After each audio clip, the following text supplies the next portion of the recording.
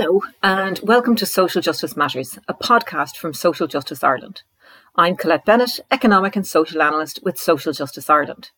As regular listeners will know by now, we have three different types of podcast. Our seminar series is a look back at some of our conferences and seminar presentations, where you can hear from people like Anne Pettifor, Joe Larragee and Tony Fahey. Our 10-minute lesson series is where we give a brief overview of a policy topic, and this is meant to be a useful introduction to an area that we hope our listeners will find useful. And then our interview series, where we have a chat with experts on a whole range of policy areas. So today's episode is one of those. I'm joined today by Dr. Joe Whelan of UCC. Joe has been on the podcast before talking about welfare conditionality, and he's always a pleasure to chat to, and it's a real pleasure to have him back again. Good morning, Joe, and thank you very much for joining me today. Thanks, Colette. Happy to be here. Pleasure to have you back. Yeah, I'll have to get a regular feature slot, I think, in time to come. Can you cook? That might be our new thing. Yeah, I can cook, yeah. I've got maybe 20 to 25 staples that I can cook well. And that'll get us through the year anyway then. Yeah, there you go. I don't stray too far outside of that. I was reading your most recent article, and it's, again, you know, the term, I'm a big fan of your work, kind of can get overused, but genuinely, I love your work. I love how academic your own writing is and how it can bring very, very real situations into perspective. So the latest piece is around, you know, it delves deeper into this idea of stigma and stigmatization and this notion of impression management. Can you speak a bit more about that, and just, you know, particularly in the context of those three concepts that you've used to frame it, but also just more generally in terms of the things that have come out of it? Like, I loved some of the quotes in it. There's a guy, Martin, and he talks about himself as just saying that he's an engineer for a particular area, you know, and it's about self-preservation almost. Yeah. Well, thanks for your kind words about the work. You know, I appreciate it. So I suppose impression management, it's a strange thing really, because like when I conducted the study, I didn't kind of go looking for impression management, but it just emerged. Well, emerge is the wrong word, but I found it very strongly in the experiences of the people I spoke to. And of course, impression management as a concept is very much associated with Erving Goffman, an American sociologist who developed a theory of impression management in the context of stigma. So he also did, you know, broader work on the presentation of the self in everyday life, and he talked about kind of the idea of life being a stage, and we're kind of actors on the stage, and depending on the context or situation we're in, we act a different way or we wear a different mask. And then when he went on to write Stigma, he took that notion up again, and he talked about how people can take steps to prevent the stigma becoming known about, or in instances where a stigma might already be known about, you know, manage that aspect of their identity that they feel might be problematic in a social situation or in a social context. And like that can go across a whole range of areas, and Goffman explores the different types of stigma. So he talks about kind of tribal stigmas or kind of physical stigmas and so on. But it's well known, anyone that's, you know, read or spoken about or thought about welfare will know that stigma is something that comes up quite strongly.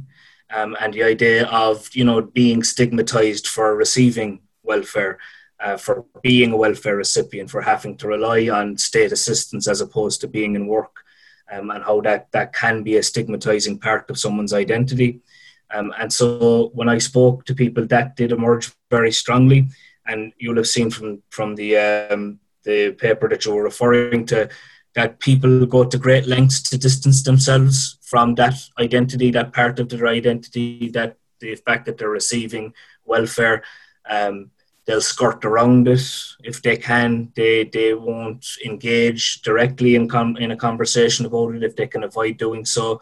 And when they do have to to, maybe speak about the fact that they're receiving welfare. Usually they'll take steps to kind of justify it or distance themselves from more common sense narratives. So it's a very kind of complex social phenomenon that people find themselves engaged in, and it emerged very strongly within the experiences of the people I spoke to. And as I say, it can be tied to classical conceptions of impression management from sociologists such as Irving Goffman and others then that have also taken up his work. And do you find, or, this may not have come out through your own work, but just like, where is it coming from? Does it come from the fact that when we talked the last time, we were talking about, welfare conditionality and the fact that there's a lot of hoops to jump through to even get your benefit and then to retain that benefit? Does it come from that? Is it more sociological? Because it is something that is almost universal. Like in all of the data and all of the work that I would have read, your own included, there is that feeling from welfare recipients that they're less than, that this is something that should be shameful, that they should hide from. But yet I would find it hard to point the finger and say, well, it's coming from there, or it's, that person said that to you. Is that why, is there a universal thing, or is it just more kind of nuanced than that? I think, you see, it is a universal thing, particularly in liberal welfare states, less universal welfare states, where there's an emphasis on means testing. But it goes across a whole kind of range of areas. So, I mean, you spoke there about the idea of being less than. And I think when somebody engages in making a claim for welfare, there's a degree of social demotion involved. So it's almost like you move from being a citizen to being somewhat of a Denzian. You're in this liminal space in between what it means to be a productive citizen and what it means to be somebody who's asking the state for assistance. Because we know under kind of neoliberal governmentality that the good citizen should ask the state for nothing. And this is the idea. So there is that kind of clinical or administrative context in which, there's a social demotion, there's a continuous emphasis on work throughout the process, whether you're making a claim or whether you've become entitled to a claim and you're now maintaining it. So there's the latent suggestion of failure then on the part of somebody that is receiving a welfare payment or has gone about making a claim for a welfare payment.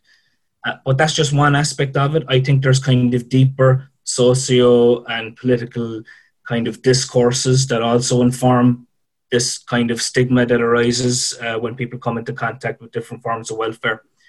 So, there's a common sense narrative that exists out there that taking welfare is bad, and that to associate oneself with taking welfare is to associate oneself with a kind of a plethora of folk devils, if you like. The idea of the person that's never worked a day in their life and has been receiving welfare for 25 years and has 10 kids and, all this kind of, nobody really knows any of these people or has met any of them, but they've heard about them, So there's a common sense kind of crafting of a narrative around welfare that, again, is deeply discrediting and deeply stigmatizing for those who have to encounter welfare in their day-to-day lives.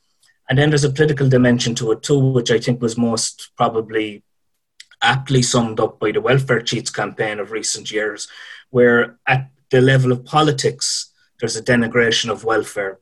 There's the situating of the word welfare next to the word cheat. There's the kind of, the embedding of this discourse in Ireland now. It's relatively new phenomenon in the Irish context. It's certainly more pronounced in the UK, and it's certainly something that has come from the US in recent years, particularly. It's used as a political tool, as an ideological conductor to form the basis for policy decisions. The idea that there is, this idea of a reliance on welfare or a kind of a culture of welfare dependency that is used in political circles to justify retrenchment and to justify austerity measures. And that, again, is a very deeply discrediting, deeply stigmatizing narrative that people who engage in welfare claim making and engage in maintaining welfare claims are aware of. And even in my own work, people spoke about being aware of the Welfare Cheats campaign and the effect that had on them. But there's also kind of a deeper layer. You can go further again if you wanted to, and that's if you wanted to look at the kind of socio-historic context of where did these ideas around idleness and charity and welfare recipiency emerge. And a lot of scholars have looked at the period in history that encapsulated the Protestant Reformation and the changing nature of ideas around work and thrift and idleness. And idleness became a mark of sin, whereas work and industriousness became a mark of divine grace. And that's a very deeply embedded social discourse that is still, at play in how we kind of conceptualize welfare and the doing of welfare today. So there's a broad spectrum of places from which we can kind of look and draw our understanding of stigma and the idea of stigmatized beneficence, that yes, it's a gift, welfare is a gift, but it's not a gift that comes without consequences. It's not a gift that comes freely. There's a stigma attached to it, and there's a social demotion involved. So there's a whole lot going on. It's something we see embedded in policy, but it's something that's also very kind of sociological in that it's a part of the fabric of society, particularly in kind of Western economies and particularly in liberal welfare states. Thank you. The data for this paper and the one that we talked about previously, it's based, or it was gathered pre-pandemic. Do you think It's possible that there's been a shift in stigma or in stigmatization now that there are so many more people out of work due to COVID, and there are so many more people in receipt of the pandemic payments than there are on the kind of standard live register for all the world? Yeah, I think there's been a shift, but it hasn't been a kind of paradigm shift, at least not yet. And in some ways, there's been a shift one way and then a rowing back. So I'm involved in a piece of work with Dr. Fiona Juklo from the School of Applied Social Studies and Dr. Tom Boland from the Department of Sociology and Criminology. And we are gathering data in the post-pandemic landscape, and we're asking people to reflect on their experiences of government supports at this time. And certainly, initially there was a very positive a positive view of the state stepping in and providing this social safety net in a time of crisis.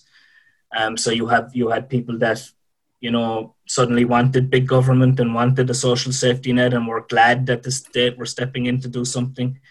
And many people that maybe wouldn't have held that view prior to COVID. So certainly in the initial stages, when we go back to kind of March 2020, there was a sense, I think, of kind of solidarity. There was a positivity about it.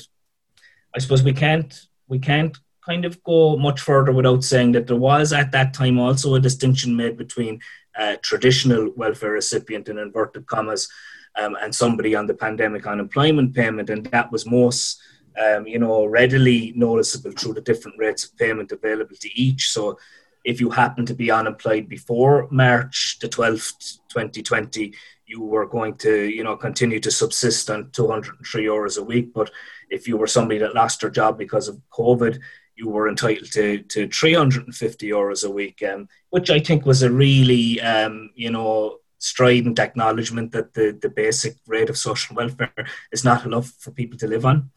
But that aside, I think there was a sense of positivity around the payment in the initial stages. But I think the mask started to slip quite quickly, and we got into a situation where people were saying, X, Y, and Z has been on this payment now, and they were only getting 70 quid a week before this. And there was a division and a divisiveness crept into the discourse straight away. And then, of course, we had employers coming out saying, it's too much, you're giving people too much, it's not incentivizing them to come back to work, we need to pay them less so that they'll come out and sell their labour to us, so quickly these kinds of discourses that are quite common began to re-emerge. But in saying that, I think overall the pandemic unemployment payment in particular hasn't attracted the same kind of stigma that traditional welfare payments have and do. And it is because so many people are in such an uncertain situation. So many people have had to rely on it, either through a long period of time or periodically. So there's not the same sense of stigma attached to it. It seems to be more universally accepted. Whether that will I think that in some ways the government are after unleashing this kind of beast, and they don't really know what to do with it, and how are they going to wrap this thing up? And they've tried several times to kind of say, okay, we're going to wrap it up at this time in the future. And then circumstances have conspired against them, and they've had to say, okay, we're not going to wrap it up. We're going to keep it going. But there are lessons in it, I think. I think the thing is, it was a universal, in the first instance at least, it was a universal rate of payment, easy to access, and people were entitled to it as a matter of right if they lost their job because of COVID. And I think that shows categorically that universality in welfare provision works, and it works to counteract the discourse of stigma. Because if everybody's entitled to something, it doesn't other people, or it doesn't kind of categorize people differently. So it's been a very interesting kind of social experiment. And I don't think it's fully played out yet. And, I'm not quite sure where it will end up or where it will go. I think, if we were to learn anything from the financial crisis, usually austerity follows, And I think that, in time we will see the big spends that have happened over the last 12 months and on used as the basis to justify retrenchment and austerity at some point in the future. We're not quite there yet. And then, as has happened in the past, welfare recipients will come in for censure, and will probably be targeted in that way. And that may or may not include a pandemic unemployment payment.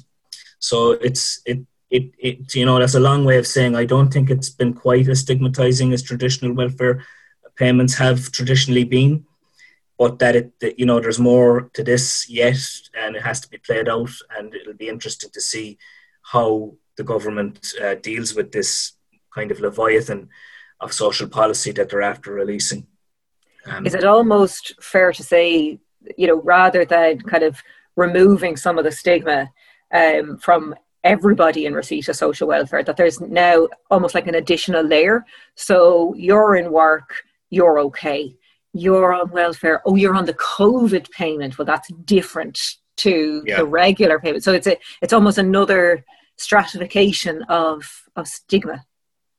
Yeah, absolutely. I think it they eventually when they I suppose when they initially introduced it, I think they were talking about introducing it at the same rate as the social welfare payment, and then that quickly was said not to be enough, so they upped it to $350, and effectively in doing so they created a two-tier welfare system, and of course into this then enters the spectre of deservingness. So we have some people who are deserving of $350 level of support, and we have other people who are not quite as deserving and should continue to subsist on 203 hours a week, which as we know forces people to live below the poverty line. So I think it has it's latently distinguished between those who are seen as deserving and those who are seen as not so deserving. And I think deservingness and the idea of deservingness it plays a big role in the creation of stigma. So work as well comes into this, the idea of work. So in a paper previous to the one on impression management, I spoke about the toxic symbiosis of work and welfare recipiency, and the idea that you either work and thrive or you claim and skive. You kind of can't do the two, and the fact that work is threaded throughout the welfare experience and constantly reinforced, and it's also reinforced in broader social circles. That's been kind of somewhat ruptured now because of the fact that people can't go into work in many instances because of COVID. So it's kind of put that on hold a little bit for now, but in doing so, that distinction has certainly been drawn that if you were a worker, somebody that was in work and through no fault of your own because of COVID is now out of work, there's not that same stigma attached as there would have been to the traditional job seeker who may have been out of work for reasons that were very valid, but are not seen as being as valid or as deserving. And deservingness is another concept that goes back to antiquity, and the idea of distinguishing between the undeserving and the undeserving poor has been with us since Socrates roamed the earth. So it's really, really old, and really does kind of feed into people's sense of self, and therefore kind of influences their behavior, and causes them to engage in different types of impression management to try and, I suppose, emphasize their own deservingness, often at the expense of denigrating the deservingness of others. And we see with the pandemic unemployment payment that is something that's happening on a kind of macro scale, almost kind of subconsciously, I think. There's just a subconscious assumption that you're okay if you're on the pandemic unemployment payment. That's okay. That's an okay thing to be on. That's fine, But other payments, not so much. Kind of, there's a question mark over those. That continues. So it is, again, there's probably more to this story yet to be written. But I think it's very interesting. It's a very interesting time. So you mentioned earlier on your survey that you're doing, the latest piece of research that you're doing with some colleagues around the impact of COVID-19 and the government's response. Are there any preliminary findings coming out of that are of interest and that you can share with us? Yeah, so I suppose to say that we've done it in stages. So we're on our second round now. So in the first instance, we rolled out the first survey kind of back in April, May, with the idea of trying to capture people's early experiences of COVID and unemployment and worklessness due to COVID. And we have a second round survey that's open at the moment that we have promoted before Christmas, and we will be promoting again in the coming weeks to try and see the maybe if there has been changes in how people have been thinking and how their experiences are affecting them and so on. But we have kind of produced some preliminary findings from the first data set. And I suppose in the main, particularly in the context of this conversation, what we found was that people were very positively inclined towards the state response. They were very positively inclined towards the pandemic unemployment payment in particular. So, there were some exceptions to this. We did have some people who were saying things like, it needed to be more nuanced. Everybody's getting the same thing, and some people were only earning €100 a week and they shouldn't be getting $350. So there was a little bit of that. But in the main, people were very positive. They appreciated a strong response by the state. They appreciated the ease with which you could access this payment. And people were very kind of positive about the government's response, at least in those initial months. And I suppose when you kind of take a step further back from that then, and you maybe begin to unpack that a little bit, and you say to yourself, well, what does that tell you about what people want and desire? For me anyway, and maybe I'm biased in this respect, that this is telling me like that people appreciate a strong safety net. They appreciate a strong social safety net. They appreciate a state that can act in the interests of its citizens at a time of crisis. And people want, big government, at least in some instances, and the state to be a partner in ensuring the common good. So I think that kind of came across very strongly in the initial data set. So we haven't begun to look at what people have said in the second round yet. So there's little I can say about that. But in the first round, people were very positive about the government response. People were also appreciative in some instances of being able to take the foot off the pedal a little bit and reflect. So, some people found themselves suddenly thrust into a space where they had time on their hands, where the kind of the rapid pace of daily life had suddenly slowed down. And they were able to reflect a little bit and kind of question how they had been doing things up until when this happened. So, there were several people, a strong cohort of people who responded saying, this has given me the opportunity to reflect on work and life and a work-life balance and what it actually means. And, I think that I've learned something, and I may approach things differently in the future. I suppose I have to caveat that by saying there were some people for whom this sudden loss of work was catastrophic and was very difficult for them. and thrust them into a very dark space. And that was true too for some people. So, there were shades and textures to how people experienced it, for sure. But I suppose the kind of main positive thing that came out of it was people were happy with the government response at the level of politics, but also at the level of policy. People really welcomed the pandemic unemployment payment and found that to be a very strong and robust measure that ensured that they could kind of give some semblance of surety and assuredness as they continued through this crisis, which was still evolving at that time and is still evolving now. Yeah, and I mean that I suppose doesn't surprise me in terms of there were some people that were just thrown for a loop with this, because again, for many people, their job and the particular area that they're in is almost their identity. When you ask people who they are, more often than not, they'll tell you what they do for a living rather than, anything else about themselves. So there is that kind of, again, that identity thing. Moving on then just slightly to a recent piece you had on RTÉ Brainstorm. It was just before Christmas, and it was a really interesting look at how charity has come to fill the role of the state, so providing services that really should otherwise be provided by the state, particularly for those who are in need or in some way marginalised. And I was showing this to other people over the Christmas, and we were chatting about it, and by WhatsApp, all socially distanced. I have not left my house.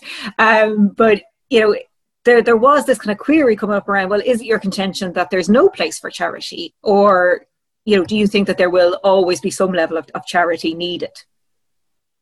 Yeah, I suppose, if I was to really own it and kind of and really kind of reveal my politics, I think there would be no place for charity in the way I would like society to be.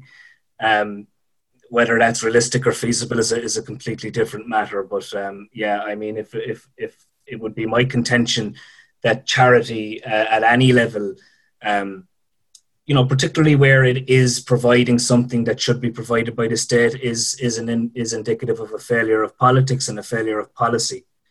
But I mean, it is far more complex than that in Ireland, and the world over, really. But I suppose in the Irish, I've been kind of threatening to write that piece for a while, and I'm not the first to make those claims by any means. And I actually quote Clement Attlee in the piece, the former British Prime Minister who made a very kind of similar argument to what I'm making now in 2020, 2021.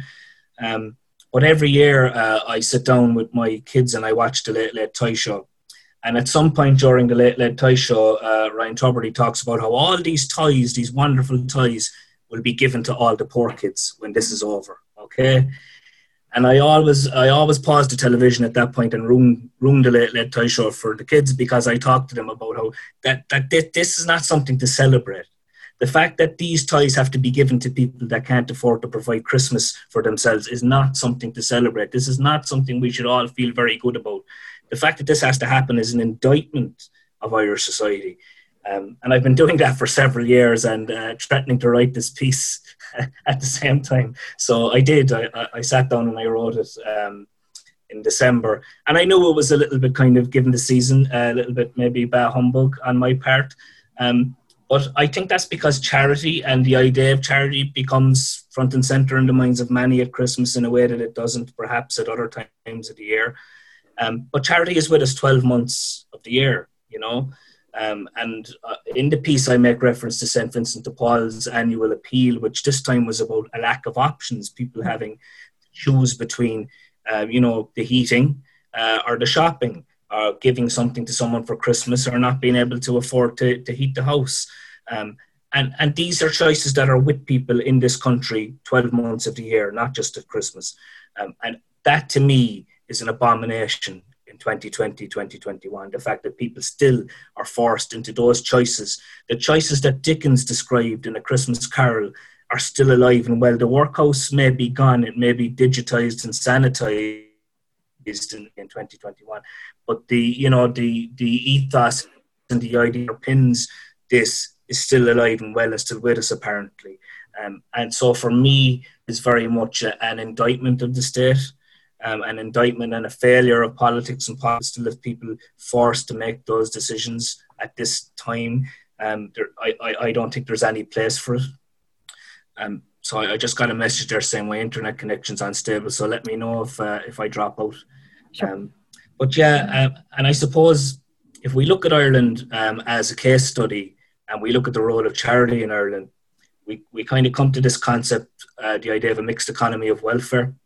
So, you know, we have different people that provide welfare in Ireland, the state, certainly, informal welfare through things like carers and family members. And then we have the voluntary and charitable sector that do an enormous amount of work on behalf of the state. That would amount to untold billions if it were to be calculated economically, which the state is saved from having to pay out every year by providing services and so on. And if we kind of look at the mixed economy of welfare and we say, well, how did we arrive at this way of doing welfare? You have to kind of take it back to, I suppose, our kind of Catholic heritage and the idea of Catholic subsidiarity, and Catholic subsidiarity being the idea that the state should really stay out of people's business, and that, you know, matters should be handled at the most local level possibly, first in the family, secondly in the community, and that the state should you know, really stay out of people's lives, and people should be free to kind of live their lives, and that the church had a role in kind of ensuring the common good, and that was not the role of the state. So, I mean, that is a legacy that's still with us, and it's still with us in the way that we still do charity and we still do the provision of welfare in Ireland. So there's a deep historic reason too for charity having such a strong role in the doing of welfare and in the doing of social policy in Ireland. So yeah, I've been threatening to write that one with a while, and you know, I think it's useful to problematize charity. I think we need to problematize it. I think the idea of charity being accepted as a universal kind of good, it gives the lie to what's actually happening, because charity for me is an indicative of a failure on the part of politics and policy, and it was just, I suppose, a way of making that point to hopefully a broader audience. Yeah, I mean, I think there was one particular point in it that struck me that's many people are sick of me talking about, that I have tended to kind of just quieten down about, but it is that thing of, you know, people who give to charity, they get something. They get, you know, something for themselves in terms of that it's a feel-good factor. They also, depending on how much they give, may get a tax relief. The people who are taking from it don't have that feel-good factor. They have potentially an, oh, thank God there's something to put food on the table, but that's about the height of it.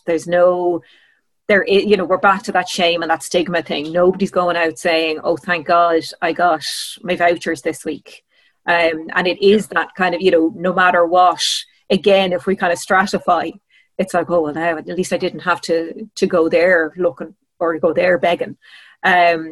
And it is that thing of, you know, while they're doing incredible work, it shouldn't be down to charities. It shouldn't be at the mercy of what is available in terms of resources. When we look at what's happened in terms of donations going down, and there was a huge hit in donations last year, you know, that means that some services that are absolutely essential won't be delivered because there isn't, you know, a governmental response. It isn't a state service, notwithstanding the fact that really, you know, it's a health service or it's a mental health service, or it's, you know, it's some other form of welfare that should be delivered by the state.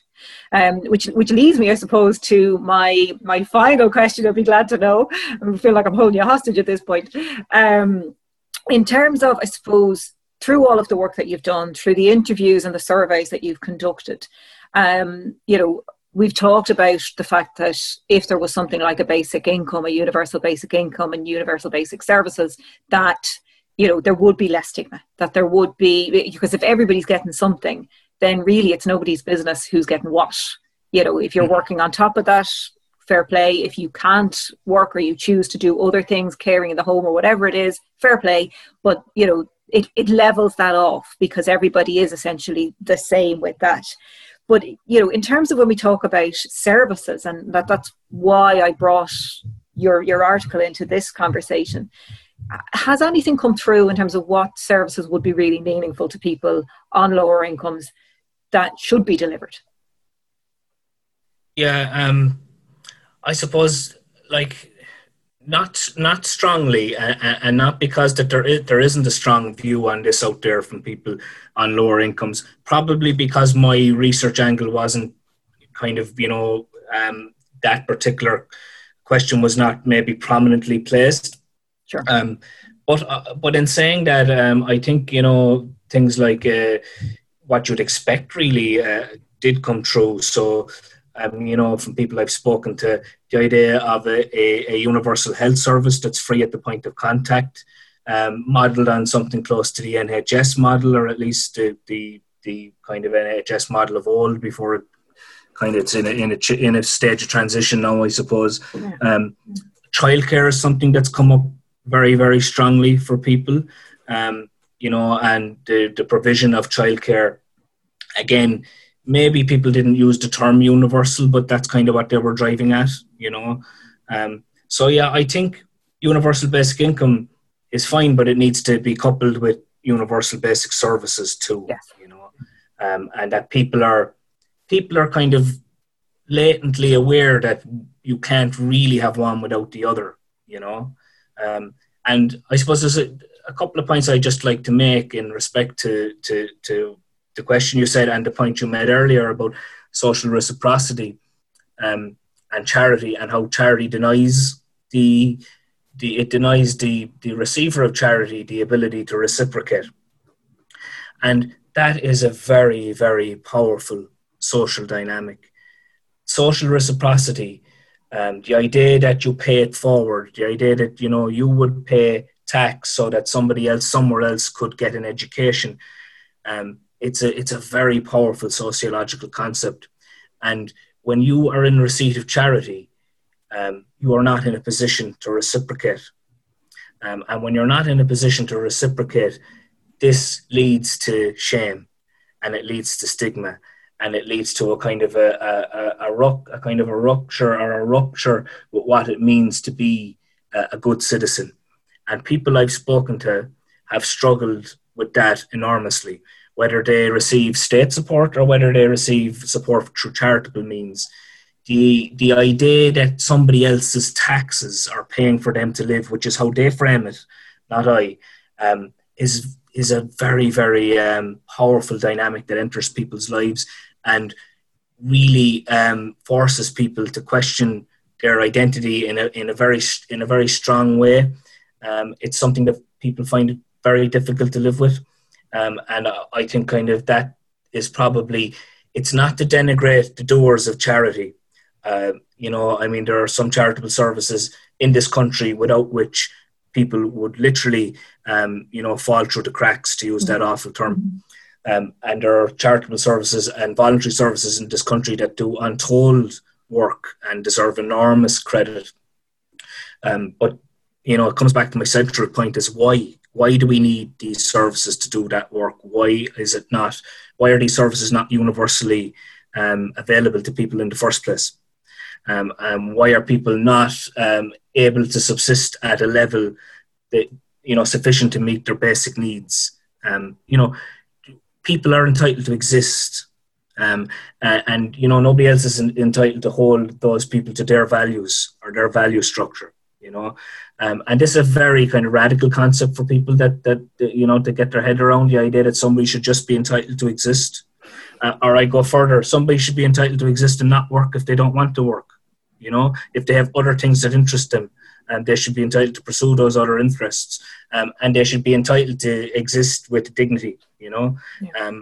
But I think people have a very hard time reconciling that, and you know, that's why it's easy for states to make policy decisions that do roll back services and do roll back welfare supports, and, you know, allow charities to proliferate, because they're necessary and they're needed, you know. And then I suppose the other point I want to make is you spoke there about kind of universalism as a concept, and universalism is something that you know, has an ameliorating effect on stigma. And again, this is nothing new. You know, people have been talking about this since, you know, antiquity. But I don't need to go back to ancient Greece. Like, we only need to go back to kind of the post-war settlement in the UK, particularly. And you know, so if we think about somebody like Richard Titmuss, who was a social policy academic in the London School of Economics in the post-war period. He spoke about universal social services versus means-tested services, and he talked about the idea that selectivist services are designed to keep people out, not let them in.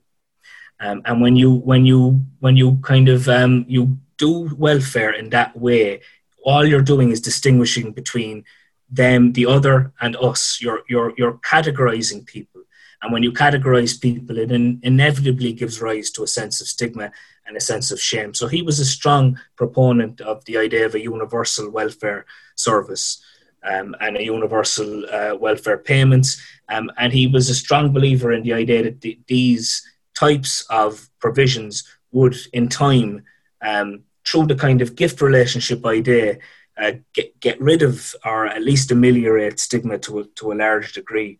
So again, I think we're living in a very kind of strange period now. We're certainly in some sort of a transition, I think, and concepts that may be old in some ways are beginning to come to the fore again. In some ways, they're being forced to the fore through things like COVID and through broader things like climate change and so on. But we need to start thinking about, you know, universal social services, and we need to start thinking about universal basic income and ideas like this, and ideas that acknowledge that people have the right to exist, and the right to exist with dignity. And that needs to be the bottom line. And we can talk about everything else after that, but that needs to be the bottom line. Okay? People have the right to exist with dignity, and people have the right to exist. I don't think that's too much to ask in 2021. You know, people have been debating these things for centuries. It's about time we made our minds up, you know, that nobody should be forced to live with the indignity of poverty. You know, everybody should be entitled to a basic minimum, and everybody should be entitled to some bit of dignity, surety, and safety in their lives. And it's through the state that should be provided, not through charity, ideally. Absolutely. And I think on that very powerful point, I will say thank you so much for all of your time, Joe. And a happy New Year to you. Thank you again. Yeah. And we'll definitely get you on that cooking slot. Yeah, absolutely. We hope you enjoyed this podcast.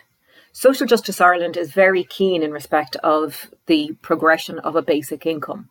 We believe this complements the idea of a universal basic services package. For more information on a universal basic income, please check out our website, www.socialjustice.ie. As always, if you have any ideas or suggestions for our podcast, please do let us know by emailing secretary@socialjustice.ie. Until next time, stay safe.